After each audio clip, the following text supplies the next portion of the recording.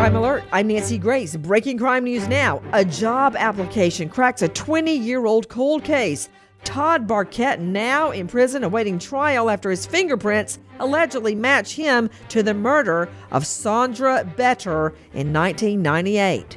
To Maine, Ralph Santillo will soon face his day in court accused of sex assault on a minor. The 60-year-old owns a driving school and worked as a substitute teacher. Ugh. Good news out of Chicago, where police say murders and shootings are down in the first months of 2019. For the latest crime and justice news, go to crimeonline.com. This Crime Alert brought to you by LifeLock. In today's connected world, just one weak link and your personal information in the wrong hands. Good thing LifeLock with Norton now has protection for your identity and devices. Join now at LifeLock.com. Use promo code Nancy for 10% off your entire first year. With this Crime Alert, I'm Nancy Grace.